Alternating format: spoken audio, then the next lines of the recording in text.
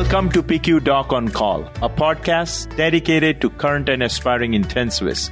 I'm Pradeep Kumar, coming to you from Children's Healthcare of Atlanta, Emory University School of Medicine. And I'm Rahul Damania from Cleveland Clinic Children's Hospital, and we are two pediatric ICU physicians passionate about all things med-ed in the PICU. PICU Doc on Call focuses on interesting PICU cases and management in the acute care pediatric setting. So let's get into our episode. So welcome to our episode of an 8-year-old boy with chest pain, fatigue, and shortness of breath. Here is the case presented by Rahul. An 8-year-old boy with up-to-date immunizations and no recent travel or pet exposure presented to the PICU with chief complaints of chest pain, fatigue, and decreased oral intake. His history over the preceding 2 weeks was significant for a diminishing appetite, episodes of vomiting, and shortness of breath. On examination, he was afebrile, with a heart rate of 127, blood pressure 104/57, and a respiratory rate slightly tachypnic at 38, with the oxygen saturation of 98% on room air. He appeared tachypnic and exhibited a combination of cardiac findings, which included a hyperdynamic left ventricle, a 3 out of 6 holosystolic murmur heard at the apex, and a 4 out of 6 systolic ejection murmur along the left upper sternal border. There was also a noted gallop on exam.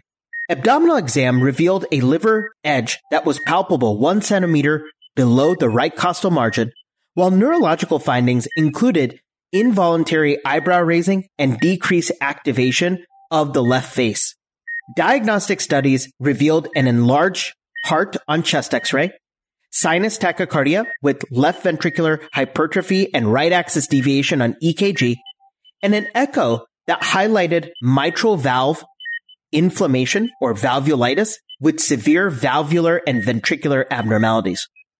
Now, looking at the labs, they were significant for an elevated BNP up to 2800, a slightly elevated troponin at 0.06, and inflammatory markers of ESR and CRP also elevated. His strep throat culture was negative.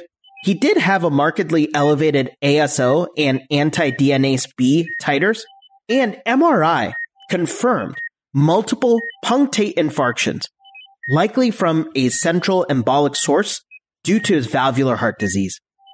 Now, given the complex multi-system presentation, this child now is admitted to the PICU for intensive monitoring and comprehensive management of this multi-system pathology.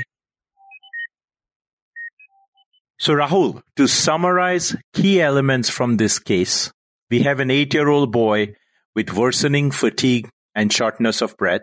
He has elevated ASO and anti-DNAse B titers. He has mitral valvulitis, some neurological signs, joint pain, and rash. All of these, Pradeep, I think bring up a concern for rheumatic fever, which is going to be the topic of our discussion today. So I think, Rahul, what we should do is we should organize this episode into 3 parts. We will first discuss the pathophysiology and follow that with an approach to diagnosis and what investigations we need. And then finally, we will focus on management and prevention. Awesome. I love this organization, but let's go ahead and start with a short multiple choice question. So rheumatic fever is an autoimmune condition that can impact various organs, including the heart, joints, skin, and central nervous system. In a subset of children, which organ is at most risk for permanent damage due to rheumatic fever? All right.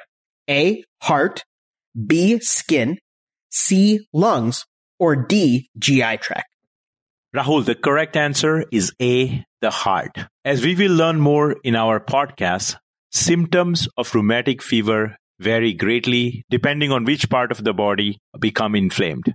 But most have good recovery except when there is involvement of the heart. Some children with rheumatic fever may not have any symptoms, but still develop inflammation of the heart, which subsequently disappears gradually, usually within 5 months. However, it may permanently damage the heart valves, resulting in rheumatic heart disease. Rheumatic fever does not cause long-term joint damage. The skin rash subcutaneous nodules also will go away with time. And the CNS manifestations such as chorea usually last 4 to 8 months with treatment. That's a great summary, Pradeep. And we're going to be going through the Jones criteria, which kind of helps us diagnose rheumatic fever. But before we go into rheumatic fever, let's go ahead and understand the pathophysiology. Rahul, can you briefly dive into the pathophysiology of acute rheumatic fever? Absolutely, Pradeep. So acute rheumatic fever, it's an autoimmune disease initiated by humoral and cellular response. And this is primarily going to be stemmed from group A strep infection. Now, this response arises due to a very important pathophysiologic mechanism, and that's called molecular mimicry. So the streptococcal M protein, which is found in group A strep, has structural similarities with various host proteins, including cardiac myosin and tropomyosin. And so as a result, when our body's immune system targets the M protein, it also inadvertently targets these host proteins, leading to organ damage, particularly in the heart. Now, this mechanism even allows antibodies to cross the blood-brain barrier, and that's why we see in certain cases of rheumatic heart disease manifesting symptoms such as chorea. All right, Pradeep, let's shift into the epidemiology of acute rheumatic fever. It must be pretty rare. I don't think so, but from an epidemiological perspective, the bulk of acute rheumatic fever cases, over 80% of them, are usually found in low to middle income areas like sub-Saharan Africa, Southeast Asia, and parts of Latin America. The indigenous populations in the Pacific Islands, Australia, New Zealand are also heavily affected. Now, the age group which is most at risk falls somewhere between 5 to 14 years. Now, factors such as overcrowded households, limited healthcare access, and inadequate hygiene infrastructure further amplify the risk of acute rheumatic fever. Now, globally, the cardiovascular consequence of acute rheumatic fever, rheumatic heart disease, affects an estimated 15 million people every year and claims about 320,000 lives annually. Interestingly, while ARF incidence is similar for both genders, women have 1.6 to 2 times greater risk of developing rheumatic heart disease compared to men. Thanks so much, Pradeep. And, just to really bring home the pathophysiology, recall that rheumatic fever, it's an autoimmune reaction to group A strep infection, and this is due to molecular mimicry. So when it comes to low-income regions, these patients may have untreated streptococcal infections that can then cascade the overall pathophysiology that we talked about. Excellent. As we dive deeper into acute rheumatic fever, Rahul, can you kick us off with some insights into the Jones criteria used for diagnostic purposes? Certainly, Pradeep. So this is a very popular and truly historical criteria, and that's known as the Jones criteria. And the Jones criteria helps us diagnose acute rheumatic fever. Updated in 2015, the criteria now distinguishes between low-risk and high-risk populations. Low-risk individuals come from regions with an acute rheumatic fever incidence of less than 2 per 100,000 children annually, or where the all-age rheumatic heart disease prevalence doesn't exceed 1 per 1,000 per year. And that's probably going to be in low-risk areas such as the United States. Now, for a definitive diagnosis of acute rheumatic fever, there has to be evidence of a preceding group A strep infection.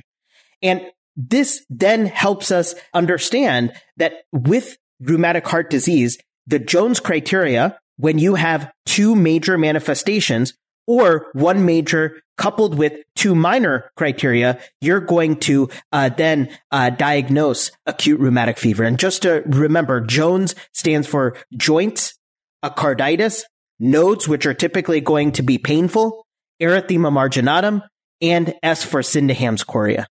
So Pradeep, do you mind just recapping what are the major and minor manifestations? Awesome.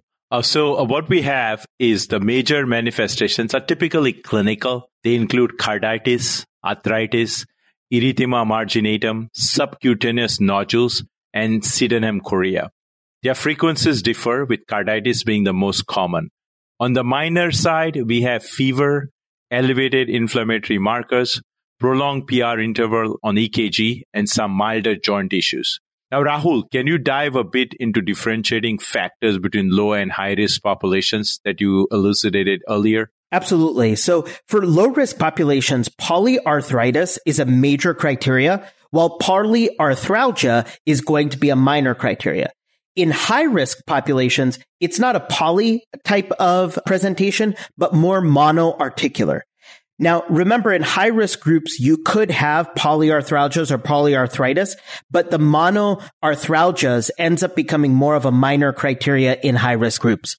Furthermore, thresholds for fever or inflammatory marker elevation are lower in high-risk individuals. So again, the sensitivity goes up with these inflammatory markers when you have a high-risk population based on epidemiology.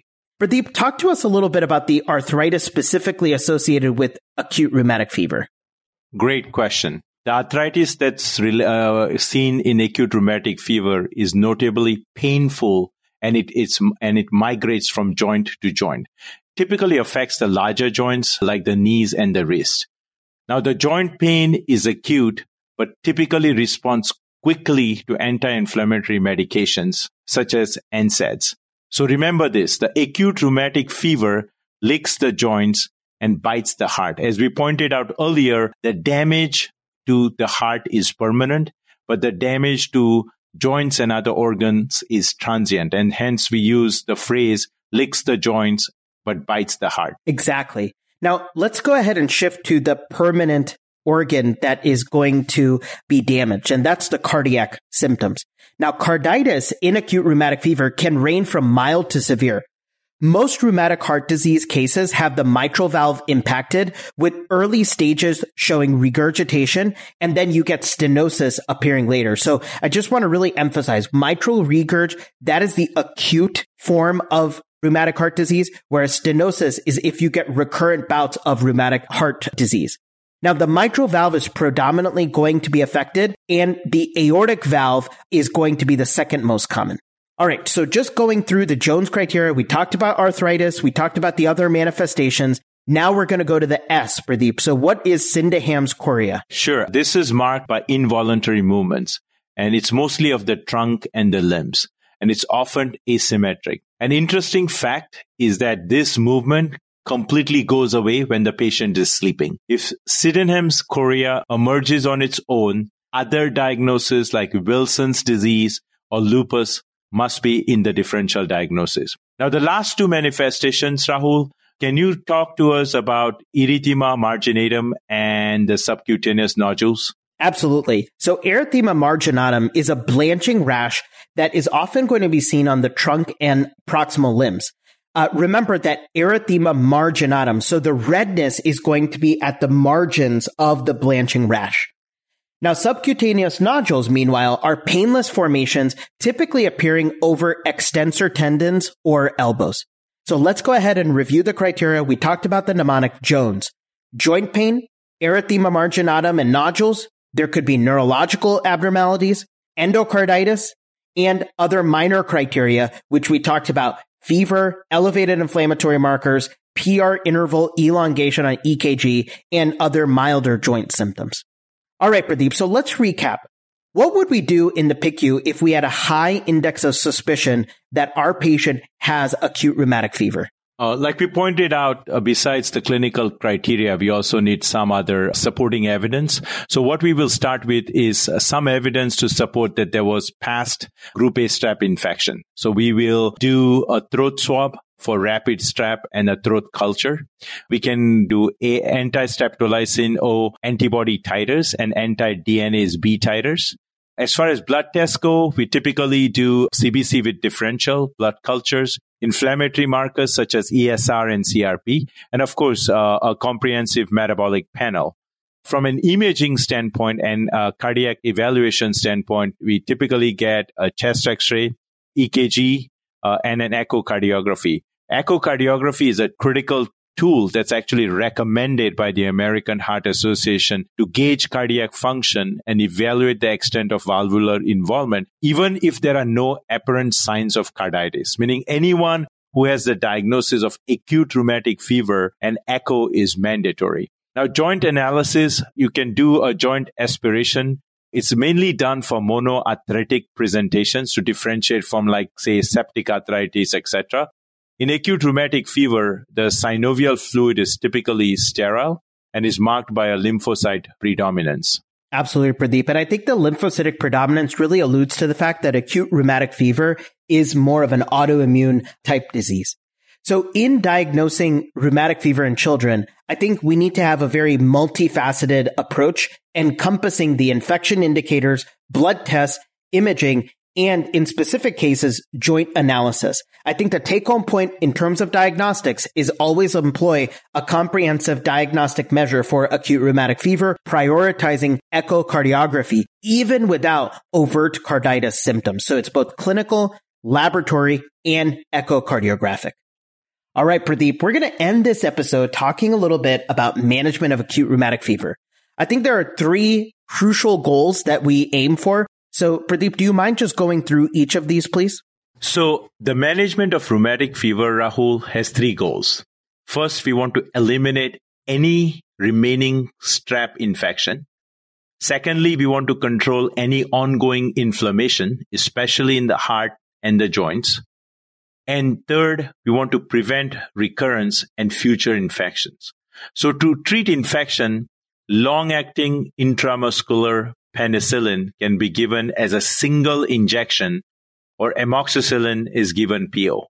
Additionally, symptomatic household contacts should have throat cultures collected and treated in case there are positive results. To treat inflammation, aspirin in high doses is the drug of choice. Naproxen can also be used with similar efficacy, but with less risk of Ray's syndrome. If joint symptoms do not respond to treatment with aspirin or other NSAIDs within 48 hours, then the diagnosis of acute rheumatic fever should be reconsidered. Like we pointed out earlier, the joint pain responds ASAP to aspirin or other NSAIDs. NSAIDs are typically continued till all inflammatory markers are normalized. Now, from a carditis standpoint, conventional heart failure therapy, which ICU caregivers are experts at, including bed rest, fluid restriction, and diuretic therapy, must be considered. In addition, many believe that adding systemic steroids has therapeutic benefits in treatment of severe carditis, although the evidence to support this practice is lacking, and this is typically institution-based, and it can be sometimes a little controversial. If steroids are used, then aspirin or NSAIDs must be held, but restarted once steroids are discontinued. Any cardiac surgery, I repeat, any cardiac surgery must be delayed till all acute inflammation is resolved. Now, Rahul, can you talk to us about the management of Sydenham's chorea? Absolutely, Pradeep. So when we think about Sydenham's chorea, it typically resolves in an average of 12 to 15 weeks with treatment. Now, symptoms can unfortunately last for years, and this can be pretty debilitating. Treatment of Sydenham's chorea is recommended in those with significant motor impairment. I think corticosteroids has been shown in the literature to shorten the disease course, but does not affect the relapse rate. And the relapse can recur in patients up to 1/3 of the time. Now, other typical and atypical antipsychotics and neuroleptic medications are reserved for resistant patients who end up having many relapses. I think prevention is going to be the typical modality of treatment that you will be hearing about, and that is typically going to be with prophylactic oral penicillin or amoxicillin. The exact duration is really unknown, but prophylaxis may be required till 21 years of age or even longer if the patient has close contact with young children in the household. So I think just to summarize here, rheumatic fever management encompasses really a holistic approach. We want to eradicate the infection. We want to control the inflammation and to really make sure that we understand that there could be acute symptoms that we have to modulate, but then long-term prevention is going to be important with prophylactic antibiotics.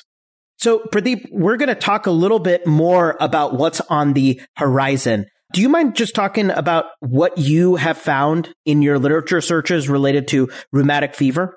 Absolutely. So from my PubMed search, I didn't see any new therapeutics, but I found one study in a journal called Cardiology in the Young, May 2020, about the use of neutrophil to lymphocyte, platelet to lymphocyte, and monocyte to lymphocyte ratios, which could be used to make a diagnosis of acute rheumatic fever and its prognosis by serial measurements. The study also reported a positive correlation between Sydenham scoria and neutrophil to lymphocyte and monocyte to lymphocyte ratio. This is just a single center study, but I bet you we will have other studies like this about the use of biomarkers for early detection of acute rheumatic fever, as well as its prognostication. I also think more research is required in earlier identification of group A strep, as well as a possible vaccine for prevention of group A strep.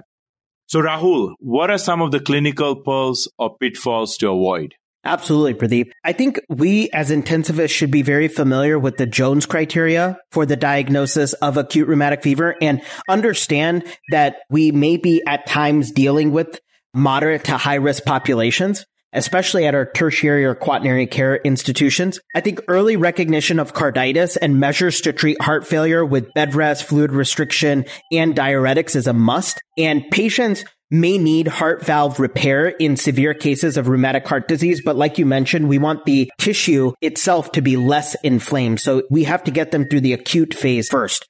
And then it is going to be very important for us to swiftly identify and treat acute rheumatic fever and start secondary prophylaxis with antibiotics like penicillin or amoxicillin to avert permanent cardiac damage, as well as even Sydenham's chorea. Remember in closing that as pediatric intensivists, we are first at heart pediatricians, and we play a pivotal role in primary prevention.